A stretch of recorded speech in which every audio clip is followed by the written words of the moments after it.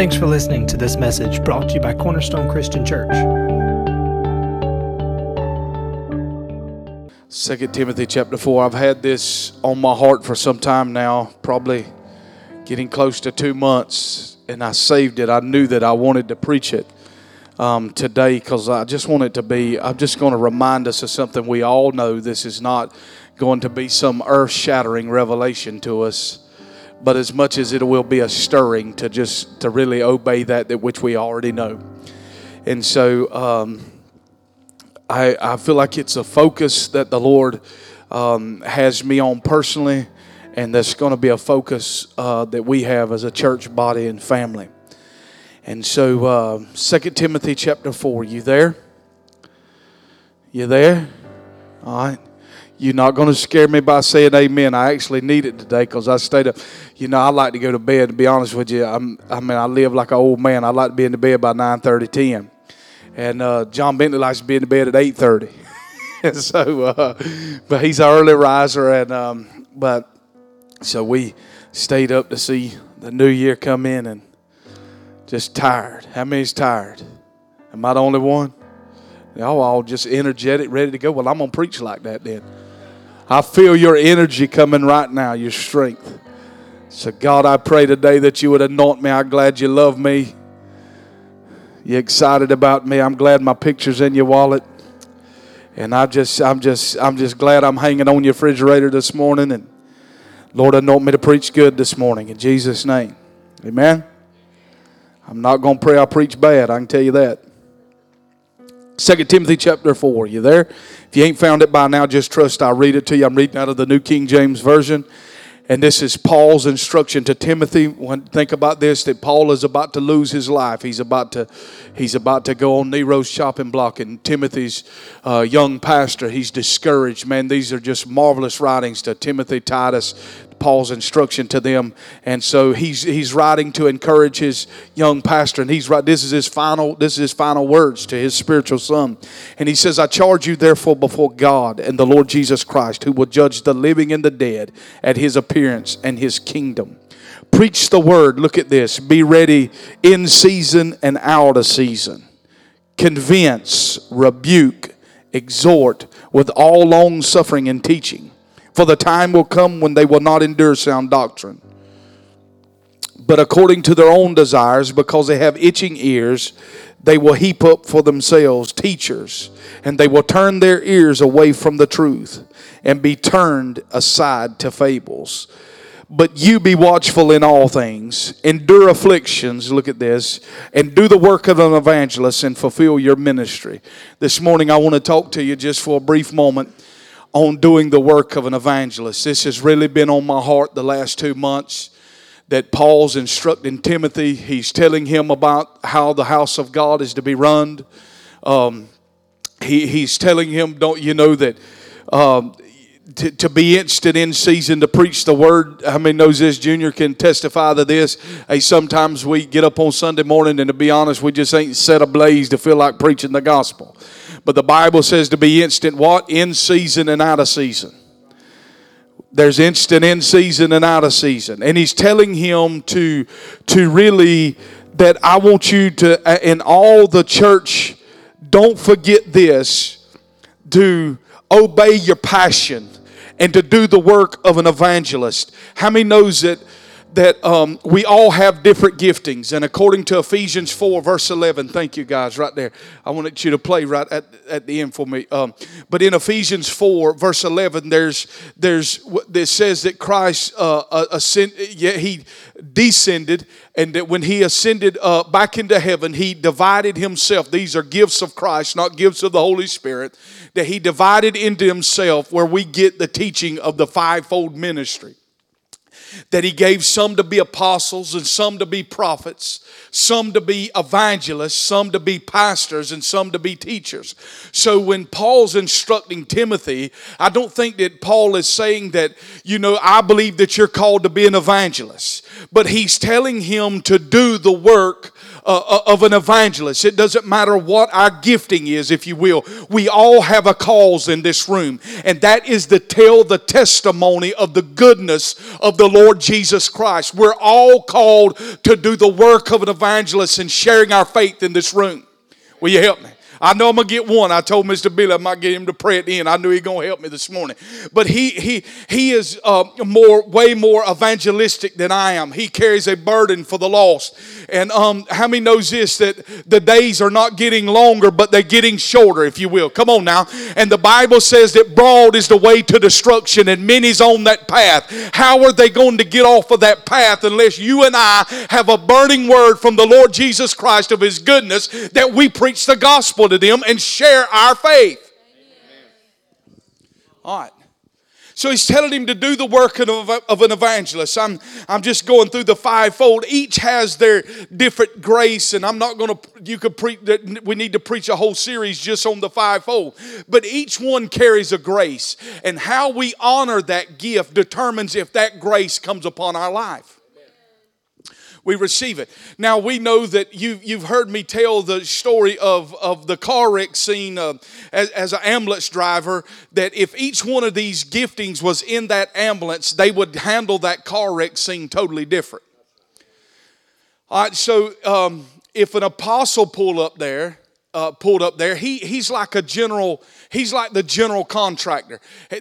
God has given him. Paul said he's a master builder, if you will. So he's like the general contractor. He's got the blueprint within him. He covers the whole job site. As a general contractor, you know what's going on with the sheetrock. You know what's going on with the roof. You know what's going on with the foundation. You kind of oversee the whole job. Now, as a prophet, the prophet, if he was driving that vehicle, he would have got out and said, listen, I knew this last week this was going to happen. The prophet has the ability to see and hear, or if you will. Now, if an evangelist was driving that ambulance, he would act different than any other of the fivefold gifting. He would be concerned about the person laying in the street, but he might not even tend to the person laying in the street. He would go straight to the crowd, and he would tell the crowd this: listen, if this was you today, if you were run over in this street, do you know where you would spend eternity? Listen, that it is possible for us to just come in here and enjoy good worship and enjoy good preaching and get fat and saturated on the word that we're getting and forget all about outside the walls of this church, that many's in Walmart this morning hurting, in need of a God that you and I serve, in need of a knowledge that you and I have, that hey, that God is a mountain moving God, and what you're going through, He can take you through. Hello, many sitting out at the lake this morning. Many is hung over. Come on, somebody. And they need the knowledge that you and I have. And how will they ever know it unless you and I share it? I'm going to holler a little bit, okay? If you're new here, I'll holler. Teachers tell it, preachers yell it. So Paul is telling Timothy, listen, without this gift at work in the church, we will become stagnant and no growth. We'll become inbred. But if all we have is evangelism, we will have a room full of infants that have not been raised and trained up on how to do the work of ministry. But each point, we got to have a grace from each one. If you have a diet of solid ice cream, you cannot live long. All right. So let's move on right here. All right. In Acts chapter 8, let's look at this. In Acts chapter 8. I'll tell you what, can I get you to help me set this down? The reason why we set it down and we set it up is, number one, we need exercise. But the other thing is we got to get a monitor hanging off that back right there, because if you preach from up there and you holler like I do, you can't hear yourself, you blow your vocal cords out. So right here gives me the ability to hear, and then I'm not just screaming and blowing your eardrums out, okay? Let's go to Acts chapter 8. First of all, in Acts chapter 21, verse 8, the Bible calls Philip an evangelist. How many knows that Philip was one of the ones chosen in Acts chapter 6? You remember?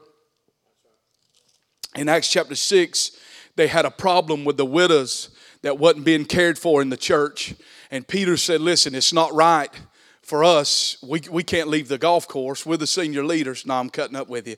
It's not right for us, the senior leaders, or for us to leave the ministry of the word. That is the job of the senior pastor, to be in the ministry of the word and in prayer that he can feed the sheep. Are you with me? And now, but it also, but also what it does is it allows the other giftings to rise to the top. And so they choose these men. They had to be what? Full of faith and full of what? The Holy Ghost. And so they choose them, and Stephen was one chosen. Remember, he preached his first sermon and got killed preaching his first sermon. And Philip was also one that was chosen, and the Bible calls him in Acts 21 verse 8 that he was an evangelist. So let's look at this in Acts chapter 8, around verse 4. Acts chapter 8 and verse 4, it says, therefore those who were scattered went everywhere preaching the word. Then Philip went down to Samaria and preached Christ to them. Listen, we don't have to tell the lost about our denomination. We don't have to tell them about how good our church is. This is where we try to tell them how good our church is, how good our worship is, how good our preacher is. And we don't need to tell them how bad their life is. They already know that.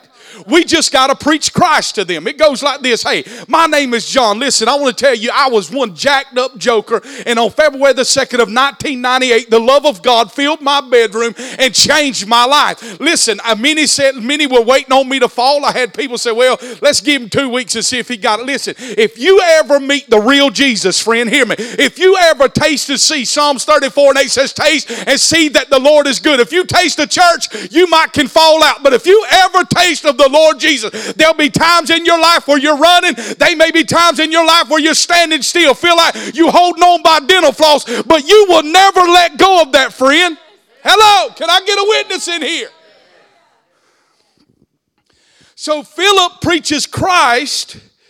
Look at this. And the multitudes with one accord heeded the things spoken by Philip, hearing, this is another thing, hearing and seeing the miracles which he did. Philip didn't just have a message, he had a life to back up the message.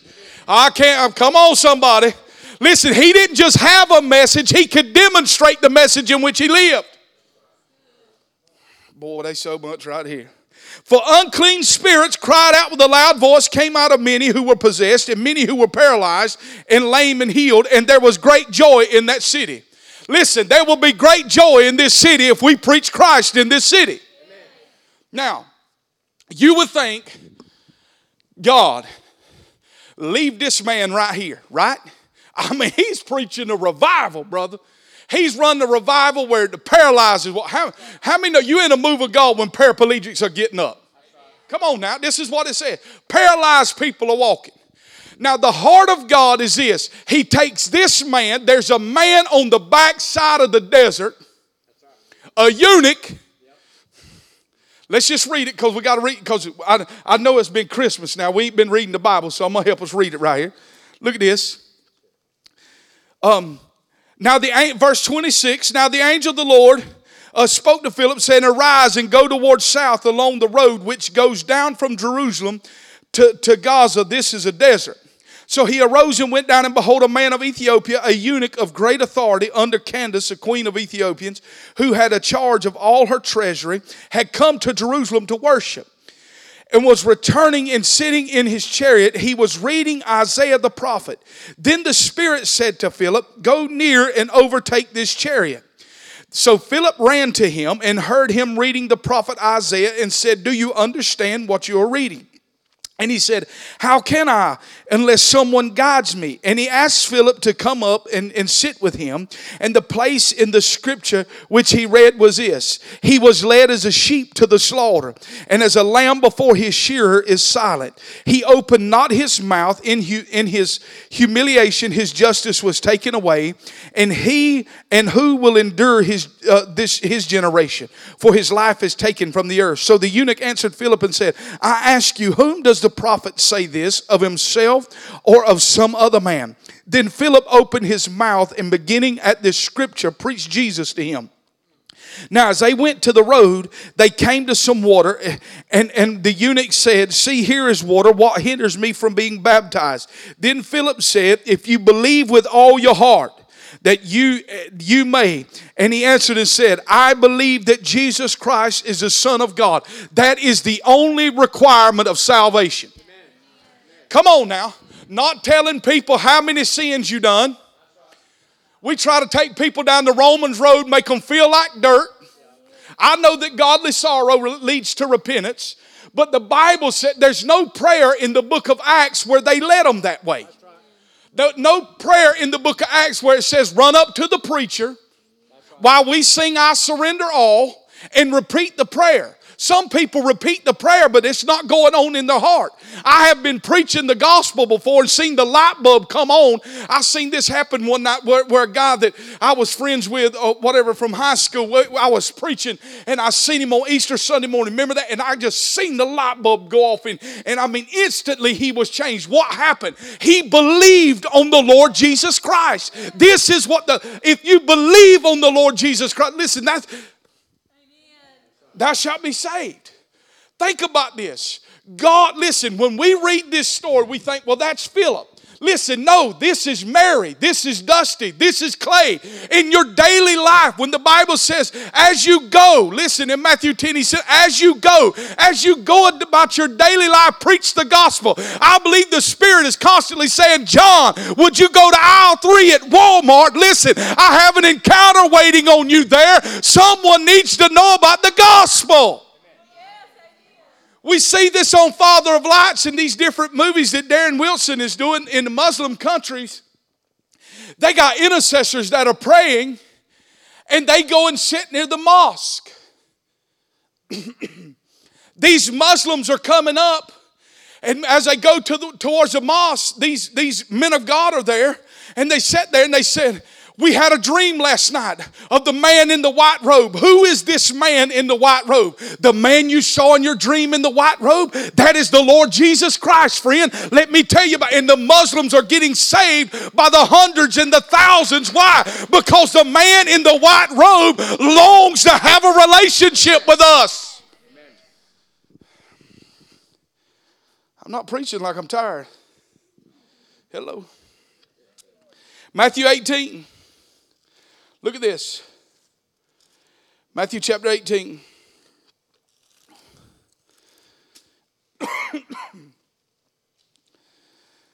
Verse 10.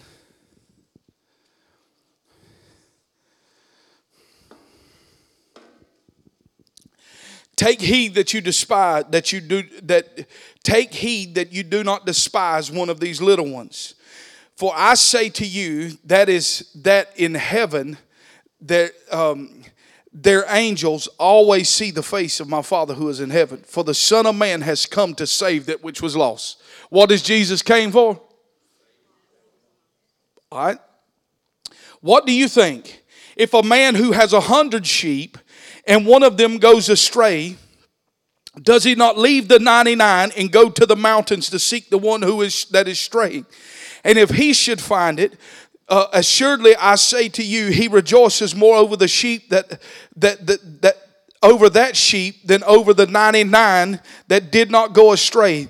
Even so it is not the will of your Father who is in heaven that one of these little ones should perish. I feel like this year, especially in this first quarter, what we have got to focus on in this church is leaving the 99, stepping away from the crowd to go after the one. Here's the problem we have. We try to win a great multitude. I don't want us to focus on trying to win a great multitude. Let's focus on winning one.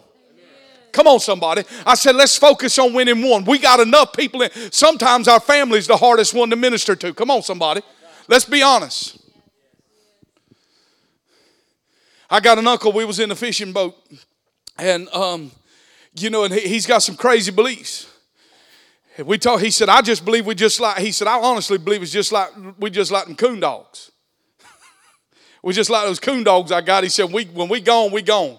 I said, friend, that ain't true. What we are doing right now with our lives, this is training for the reigning that we're going to do in the millennium, in eternity. It is not like the song said, a little cabin in glory. That's not what it says. That's not what the Bible says. The Bible says in John 14, in my Father's house are many mansions. That word mansions is dimensions and levels in heavens. Huh? Let it rain. So listen, we get caught up in trying to focus on winning a whole entire city. Let's just focus on one. So let's just start praying. God, show me one person that you want me to reach, that you intend for me to reach. Now don't hound them every day. Don't come and say, man, I know you ain't living right. Tuesday, I know you ain't living right. Man, look how wicked you are. That is not going to win them. What we have to do is we have to learn how to model life in front of them. When discouragement comes, we watch our mouth and we don't speak death over our own lives and them too. Come on, somebody. We walk in the joy of the Lord. This is something I got to work on. Remember in Psalms 51, David said what?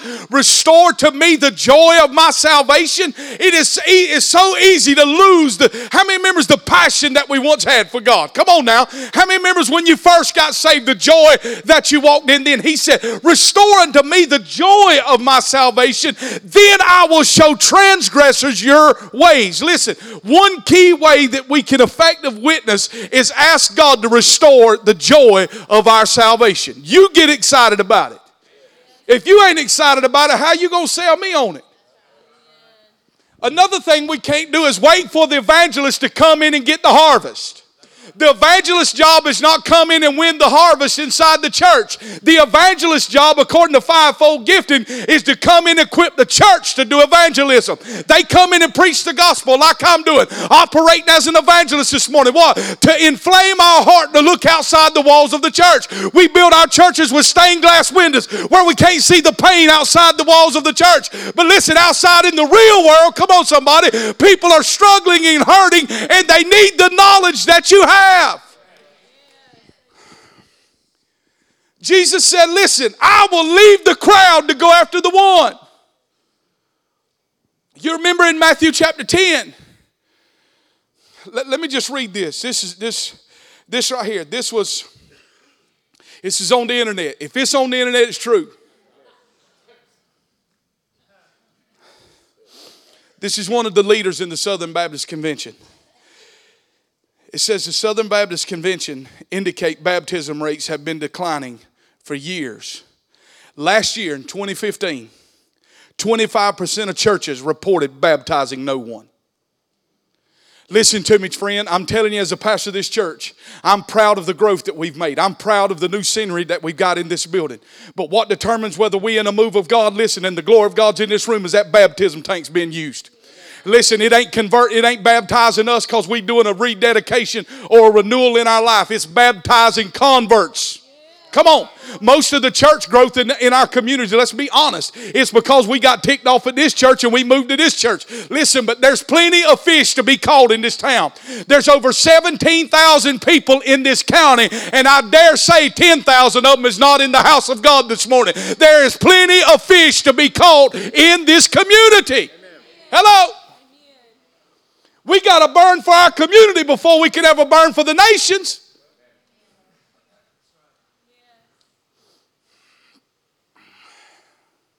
All right. Last year, 25% reported baptizing no one. That means we went a whole year. We kind of like the disciples. Remember when Jesus asked them, have they caught any fish? No, but we got the latest boat. Look at the boat we riding in. We got a Ranger Comanche. The best depth finders. 2 aerated live wells, the latest electronics, the flashiest looking colors, but we can't catch fish. It don't matter what kind of boat you got if you can't catch fish. My God, I feel the Holy Ghost right there. I don't care if you're riding in a canoe, friend. If you can catch fish, I'll get out the bass boat and get in the canoe with you and we'll pray. It'll hold me up. Come on, somebody. But we need to catch fish. When Jesus called the 12, he didn't say go be good preachers. He said, I will make you fishers of men. Hello, what are we doing in the house of God? Are we just celebrating the goodness of Jesus? Or are we fishing for men?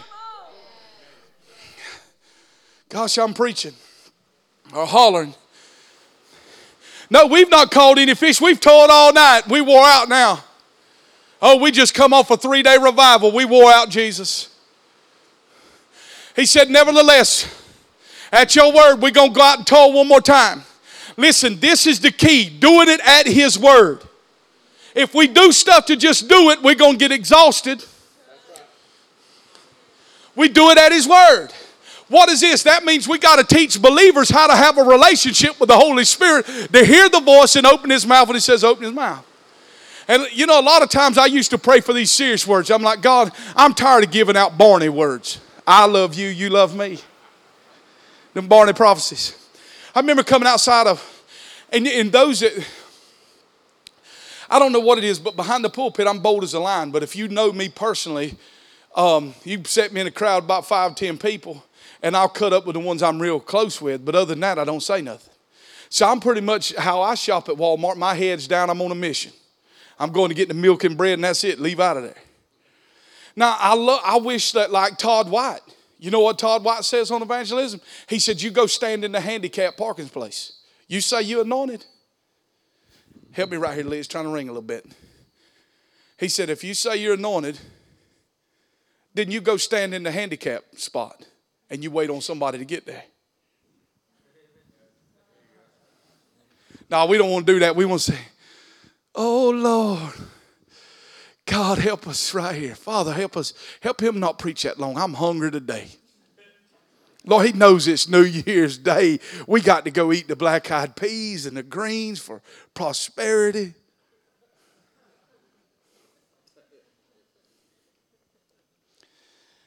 I'm going to help you out right here. Your prosperity is going to be turned on what you sow. Oh, get off me now. Let me get back. I'm listening to Spurgeon. No, hold on. 80% reported only baptizing one young person. 80%. I was preaching one night a revival in this town, a Pentecostal church in this town, large denomination. And they called me down there to do a revival, and I'm preaching like a wild man like I do, and I jumped up. I was a whole lot thinner then. I could actually get a little bit of air. I jumped up preaching and jumped in the baptistry. Remember that? And I remember when I jumped in the baptistry at the rust, and you could tell that it had not been used in a long time, and I started prophesying into that baptistry. And I started declaring, Father, let there be souls saved. Listen, this is the heart of God, friend, I'm telling you right now. That's on the heart of God right now. The Bible says that the angels rejoice over one lost person more than the 99, listen to this, that need no repentance. Did you just hear what I read to you? According to Luke 15, that 99% of the church needs no repentance. Boy, that, am I in the book? 99% of the people living in the kingdom need no repentance. But yet preachers all across America try to tell we got to repent for everything. No, it's in. I better get off of that. See, I opened up just enough to be dangerous, right? Spurgeon. Oh, my brothers and sisters in Christ, if sinners will be damned, at least let them leap to hell over our bodies. And if they will perish, let them perish with our arms about their knees, imploring them to stay and not madly to destroy themselves. Listen, you don't have a secular job. Why did people, I've had people, pastor, why did Jesus give me this job? These people are heathens. Why? Because you are to be the salt of the earth and bring flavor to that job. If you won't laugh and cut up at the dirty jokes, they'll realize you're different. Come on, I can't get no help in here. If you won't cuss with them, they'll realize something's different on your life. Huh? We're to be the light of the world. But think about it. We Christians want to hang out with who? Christians.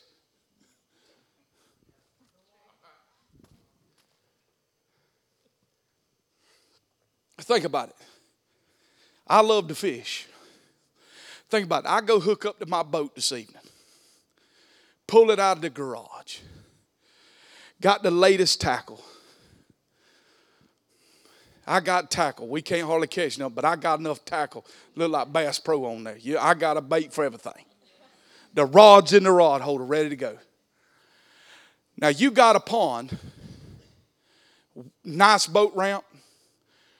Pastor, I want you to go out there and I want you to go come fish in this pond. But here's one thing. There's absolutely no fish in it. What fool, I'm sorry, Jesus said don't call a brother a fool, be danger of hellfire. Forgive me, Jesus. Is going to back his boat in there when he knows there's no fish. If all that we are doing is hanging out with Christians, how are we ever going to catch a fish? You got to go where the fish are. And then we see people like, gosh, his name just, the guy that's out in Venice Beach on there, blonde-headed guy, looked like an 80s rocker. Man, I know him just, he was with Paul Keith Davis. Doug Addison, thank you. We see people like Doug Addison and his wife, Venice Beach, going into the clubs. And half the church, listen, 90% of the church will tear him up on social media. What kind of heathen would be going to a club? Well, he's not going in there to have a drink. He's going to catch the lost. This is what he does. Hey, how you doing? I see you got man, that's a nice tattoo right there. You know, I can tell you what tattoos mean. You had any dreams lately? And you see these people with that glass of liquor in their hand, and he starts prophesying their destiny. And then you see them all of a sudden. What does 1 Corinthians 14 say that the gift of prophecy is for? When an unbeliever, am I in the book? When an unbeliever comes into your midst and the secrets of their hearts revealed, we the church have thought that was revealed playboys underneath the mattresses and all our sin. No, the secrets, the destiny that he has in your heart when before you ever entered the earth. Those words start calling forth that back what you were destined to operate in and to walk in your season on this earth. It says this, that they are convinced by all that God is in our midst. That's right. Let me just say this while we're just out there on a limb. This is right the time he got to California. This is before he was ever really big time. Sean Bolts. He was still single at this time, 30 years of age. Was invited by Hugh Hefner to come to the Playboy Mansion for a party.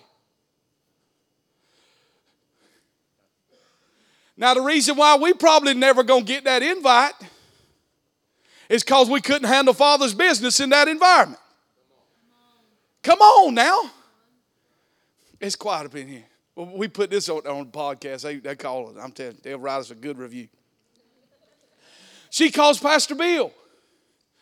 Listen, the Bible says in Proverbs around chapter 21, it says, when you sit before kings, consider their delicacies. And it says, he told Solomon, he said, put a knife to your throat. Don't touch it. What is that saying? That means that you know how to curb your own appetite. You got a knife to it. When God brings you before the banker, don't consider what's before you, what you could get for yourself. Come on, somebody. Have a knife to your throat. So he calls Pastor Bill. I've been invited to go to the Playboy. How many know God loves Hugh Hefner? Huh? And he's not like he's 40 years old. So Sean calls Pastor Bill. Oh my God, I got to tell him that I've been invited to the Playboy Mansion. Pastor Bill said, He said, you feel like God's telling you to go? You know what? Yeah, God's telling me to go. He opened the door.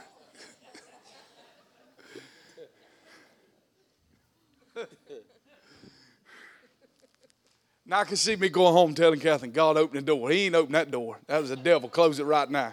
Get in there and pray. You wicked servant.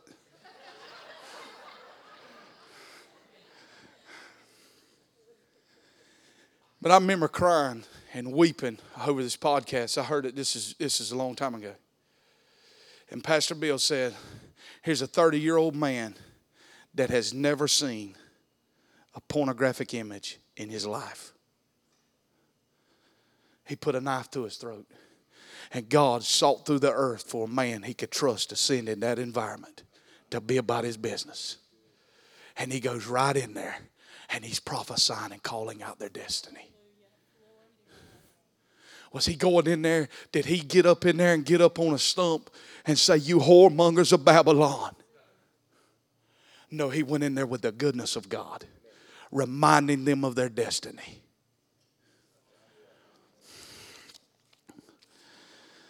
After Jesus has this encounter at the well, listen to me. You got to go back to Matthew 10. He told them when he was commissioning the disciples, he said, do not enter into any city of Samaria. And in John 4, we read where Jesus is. See, Jesus was all five. He was the evangelist, the pastor. He was the evangelist in John 4 with the woman at the well. He was the pastor, the good shepherd in John 10. He was the apostle raising the dead in John 11 with Lazarus. Are you with me? He was the prophet with Nathanael saying, before you was in John 1, I saw you underneath the fig tree. And Nathanael said, whoa, I perceive that thou art a prophet. He said, marvel not at that, for you shall see greater signs than this in the days to come. For you shall see angels ascending and descending upon the Son of Man. Jesus became the fulfillment of Genesis 28, Jacob's vision. He was the ladder that was set on the earth for us to get back to heaven. Come on now. He was the divine teacher in John chapter 3 when he began to teach Nicodemus that a man must be born of water and of spirit to enter into the kingdom. He's all five. Now, as Jesus is making his journey in John 4, he looks at the ones he's teaching and says, hey, I must needs to go through Samaria. He told us not to go through Samaria. Now he's going to Samaria. Why? Because there's a woman that's had 5 husbands and she's shacked up with one right now, and I'm going to have an encounter with her at the well. And he tells this woman, listen, the water that you're going down for, you got to come back tomorrow. She ain't always been pretty. I have laid across the bed with one foot on the floor saying, God, if you'll make the room stop spinning, I won't do this tomorrow. Only to find myself tomorrow and the next night the same way with my legs hanging off the bed saying, God, if you can stop the room. Come on, somebody. But finally, I found some water. Come on now. The person that is down in that Budweiser, taking that Lorset, whatever else, looking at that porn, they're searching for something only God can feel.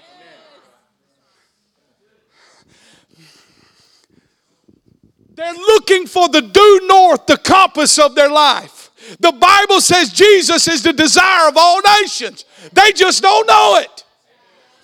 And one of the things that tears them up is their view of church. Because when they come to church, oh my God. This is why we come up with these sayings in the South. I pray the roof don't fall down. Y'all ever heard that? That's why we got this one with steel in the top. We can handle some pretty rough ones. The Celotex and all be nervous.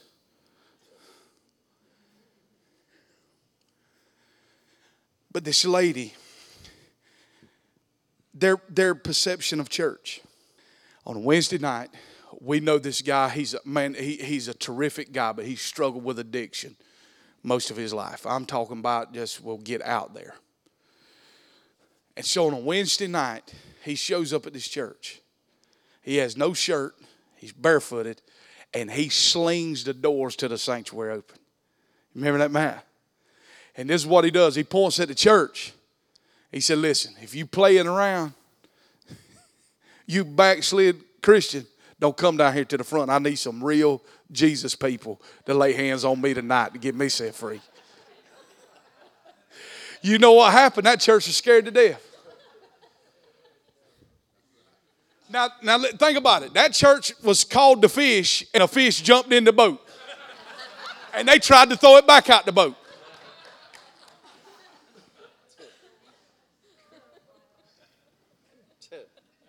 They said, scared at us. What we do? Pray for him.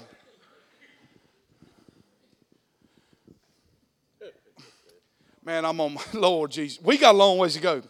Listen, Jesus said after they came back to the well, they marveled that Jesus carried on this conversation with the woman. And remember the disciples had went to go get food. So they come back, they had brought Jesus a sandwich. And they asked him, he said he wasn't hungry. They said, well, did somebody bring him to eat? And Jesus said, what? He said, I have meat that you know not of. And my meat is to do what? The will of the Father. We remember growing up in church, man, they preaching the meat tonight. What is the meat? The meat is when you can do the will of God. And he says, listen, he says, you say 4 months unto harvest, but I'm telling you, lift up your eyes. The harvest is nigh now. Listen, Cornerstone, we got to lift up our eyes. The harvest is nigh now. Did you hear what I said? I said we've got to lift our eyes beyond this property and look outside the walls of this church. The harvest is nigh. You know that 156 million people, according to Barna Research, is not in church in America? There's only about 370 people living in the United States. That's about 46%, 43 to 46% of America is unchurched. Why don't they want to come to our church? A lot of it is preconceived ideas. What's going to happen? In most churches, if you can follow the rules, you can stay in church. No, man, Lord, this is a whole series right here, and I got a long ways to go. If you come in, listen, if you can clean your life up enough to come in here and hang out with us, pay your dues, which is your tithes. I'm for tithing. Come on. How about this? Why don't we just invite them to come love God, worship God like wild people in this room and allow God to do what He wants to do with them? Come on. Listen, it's not anybody's job in this room to clean anybody else's life up. It's your job to worship God and model life. It's the Holy Spirit's job to clean the fish we catch. Our job is just keep the lure in the water. All right. Let's go to Romans chapter 10. I'm almost done. I'm fixing to bring the plane in. Put your seatbelt on.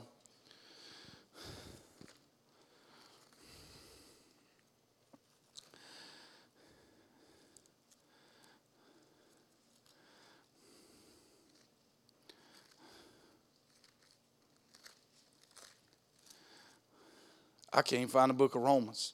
Don't tell nobody that. All right. I was back there looking between Zephaniah. Romans chapter 10. You there? Come on. We got a few more minutes here. I got to preach an hour, but I ain't going over an hour. They said I wasn't getting a pay raise in 2017. I was thinking what we got.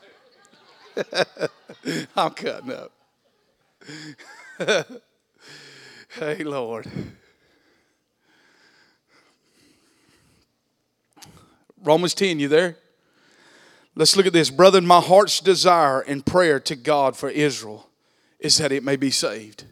Listen, the number one prayer we should pray over our community is, God, we pray for the wells of salvation open. The wells of salvation to be open in this community. I totally believe, listen, I don't believe that going to church in this community is the answer. I believe that salvation is the answer. If I get a dad saved, I'm telling you, I just changed the whole family. If I change a whole family, I can change a community. Do you believe that? When we pray for, listen, it's one thing for mama to get saved. Mama's more happen to go to church. It's the men that we struggle with. Because men think, well, I'm not coming down there to your church because you're going to take everything away from me. You're going to take my beer and football, so I'm not going down there to church. What I say is, come in, let us model life. I remember when I was a young, probably 18, 19 years old, I was up in Asheville, North Carolina at this conference. And there was this guy that had 2 degrees from 2 different universities, and he was homeless. And I thought, how can that happen? Severe tragedy hit his family. His mom and dad got killed in a car wreck, and then he lost a brother, I think, of cancer. And he left from Chicago, Illinois in his car, wound up in Atlanta, Georgia, broke on the streets, hooked on crack. And I remember hearing this man stand up at this conference, and the guy that was leading the conference, his name was Pastor Bruce, runs a homeless deal right downtown. And he said, listen, he said, I never got off crack because Pastor Bruce told me I had to quit doing crack. He just modeled a life and showed me that I could live without it. Did you hear what I said? All right. Let's look at Romans 10. Brother, my heart's desire and prayer to God for Israel is that it may be saved. For I bear them witness that they have a zeal for God, but not according to the knowledge. For they being ignorant of God's righteousness and seeking to establish their own righteousness, have not submitted to the righteousness of God. For Christ is the end of the law for righteousness to everyone who believes. For Moses writes about the righteousness which is of the law. The man who does these things shall live by them. But the righteousness of faith speaks in this way. Do not say in your heart, who will ascend into heaven? That is to bring Christ down from above. Who will descend into the abyss? And that is to bring Christ up from the dead. But what does it say? The word is near you, in your mouth and in your heart. That is the word of faith, which we preach. That if you confess with your mouth the Lord Jesus and believe in your heart that God has raised him from the dead, you will be saved. For with the heart one believes unto righteousness, and with the mouth confession is made unto salvation. For the scripture says, whoever believes on him will not be put to shame. For there is no distinction between the Jew and the Greek, for the same Lord over all is rich to all who call upon him. For whoever calls on the name of the Lord shall be saved. Do we all believe that in this room? I'm going to focus you right here on this verse of scripture in verse 14. How then shall they call on him in whom they have not believed? And how shall they believe in him whom they have not heard? And how shall they hear without a preacher?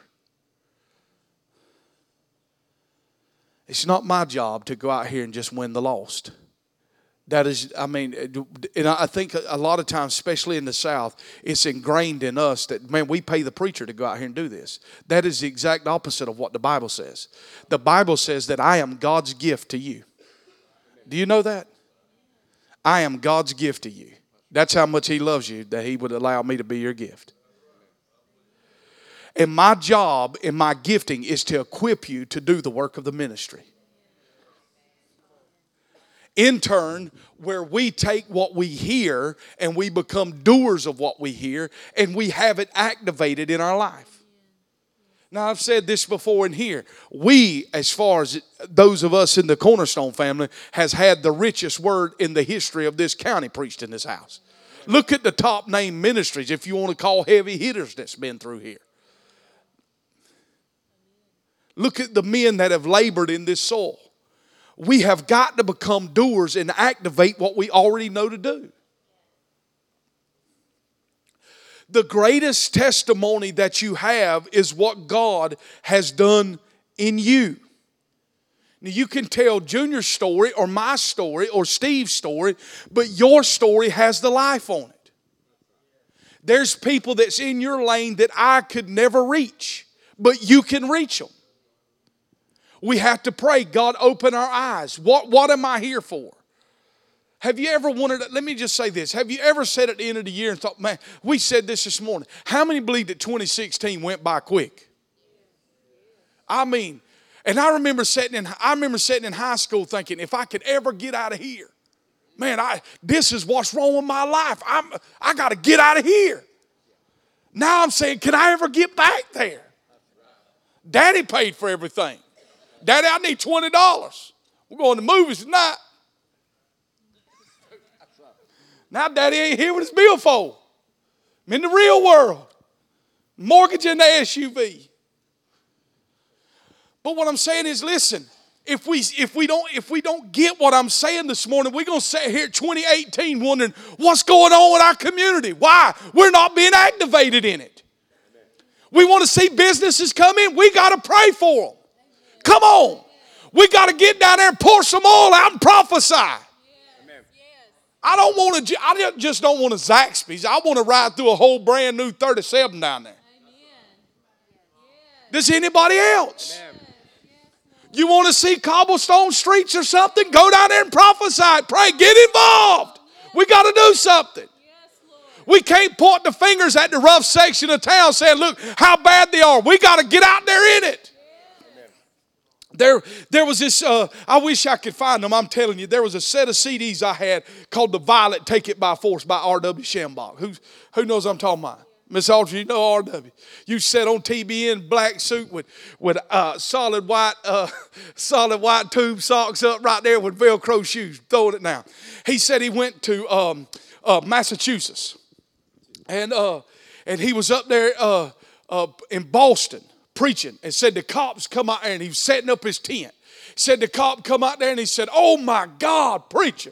You cannot preach here. This is the roughest section of town. We won't even protect you an hour before sundown. We get all the cops out of here. This is how bad it is." He said, "Glory to God, I put the tent up in the right spot." He said he preached for 2 weeks casting out devils in that section of the city. Listen, we can't just point the finger at the lost.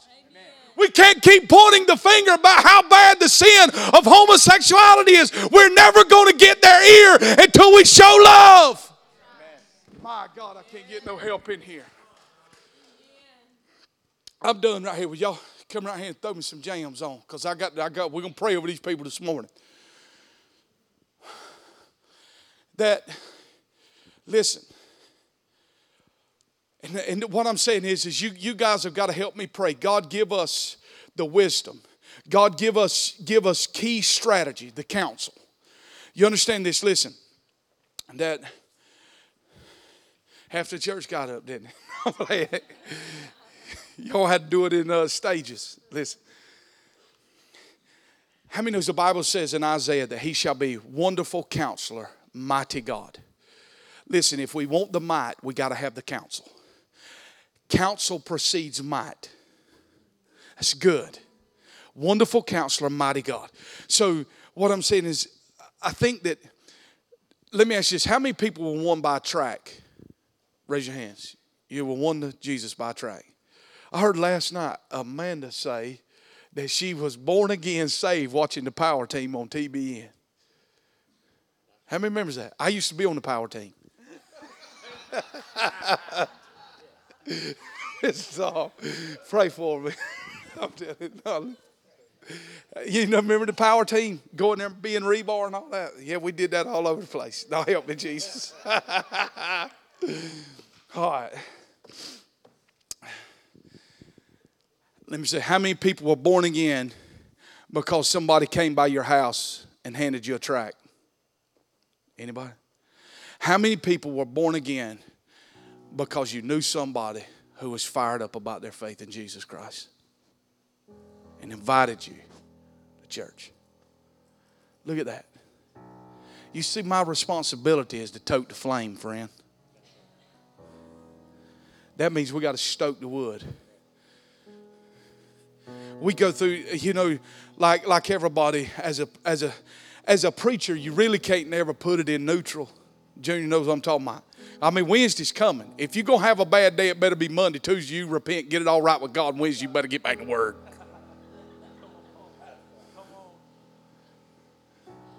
Saturday night, you better have it. I mean, I'm just telling you, you got to have it. You better have the thought. If not, on Sunday morning, I'm in panic mode. I mean, I'm pulling carpet up, hardwood, whatever we got. But, you go through the holiday seasons like we did. And I was talking with someone about for church. You just feel disconnected. You feel like, oh, man, I just feel like the fire's gone. Catherine was talking about it last night. She said, it's going to take months to get the fire back going. And I said, you know what? I said, we're just 1 second away from getting really wet on the presence of God. When Tara was telling us to steadfast that soul, that rain was falling. I can tell you what was taking months was taking seconds in the presence of God, bringing us right back to the due north. You know what a lot of that is too? A lot of that's religion telling us on the inside that we can't take a break. I used to have my passion in the early days because I used to love to hunt, and I still love to hunt. But I really love to hunt. Boy, when McKenna and I first got married, I could live in the woods. And she said, I don't understand how you can hunt every day. I said, because I don't know when he's coming, but I'm going to be there.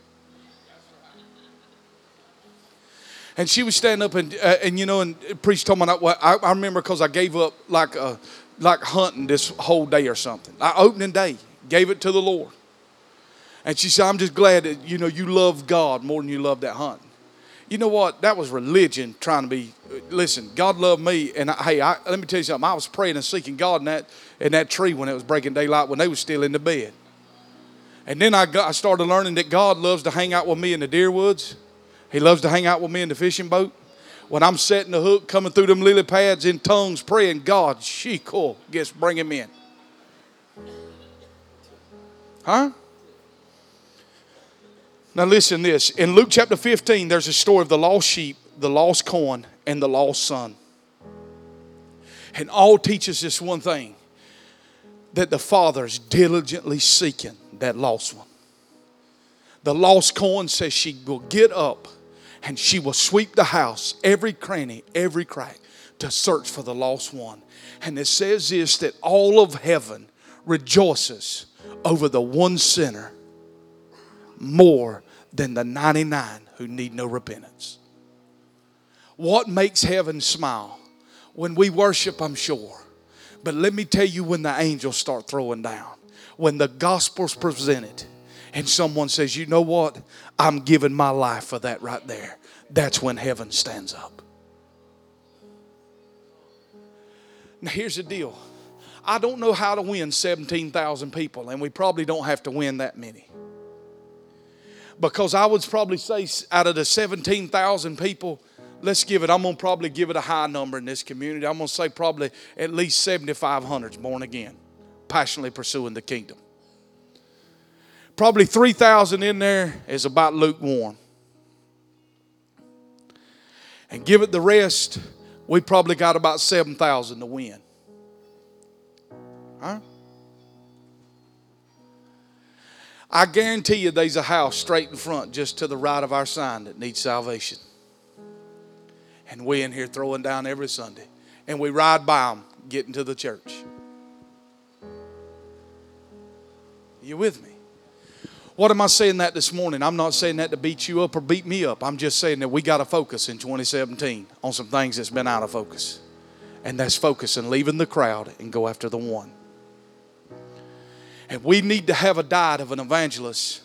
I'm not talking about a guy that comes in here with shiny shoes to collect a check. I'm talking about that burns for the lost, that imparts that into the body.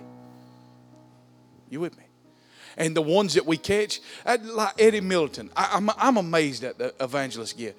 I mean, Billy Graham preached the most simple message you've ever heard in your life. George Beverly Shea, surrender all. I mean, and you're thinking, there ain't nobody fitting to get out the stands. And they just start standing up, just coming by the thousand. And I mean, I'm thinking, I preached my guts out. I mean, I'm talking about veins popping out on my head, red face, lose my voice, and might win one every 6 weeks. I'm like, that's the anointing. You understand? It's not what he's preaching. That's the anointing upon his life and the presence of God upon him and the gift of God at work. He's got a sickle in his hand. Where I've been given a hammer, he was given a sickle. But where someone like my gifting would come in is to establish them after he's won them. That's where we need the teaching gift too at work in the body of Christ. Come on. Teachers are Kenneth Copeland, Charles Stanley. That's fivefold teachers. What do? They ground us into the truth. That's because listen, if all you got is just there ain't nobody love Pentecostal more than me. If all you got is that right there, listen, when the storm comes, that'll blow you right down. Huh? But like she was singing, steadfast in my word. This is what'll take you through the storms. When you know that that's just not word written on a page, but it's real. And you've digested it, it's in your life. That's what takes you through the storm. What you've been grounded in. And then the prophet comes in and calls us to another level. And it's like, oh my God, I can't believe he said that about me. That's not God saying that's where you're at. God's saying, hey, I'm throwing you a lifeline out. This is how I see you, and I want to bring you up to where I'm at. And then the cycle will repeat itself. And then, you know what? We'll get bruises along the way. We'll get hurt. We in here trying to learn. We're army also. And sometimes in the army, you get friendly fire. We shoot one another. So we need the work of the pastor. He binds up the brokenhearted and heals them. According to Isaiah 58, right? And then there comes the apostolic. Sends them out to go rebuild the old waste places. God wants to bring you out, set you free, that you can go back in and get those ones that's still in there. Stand up with me. I'm going to pray.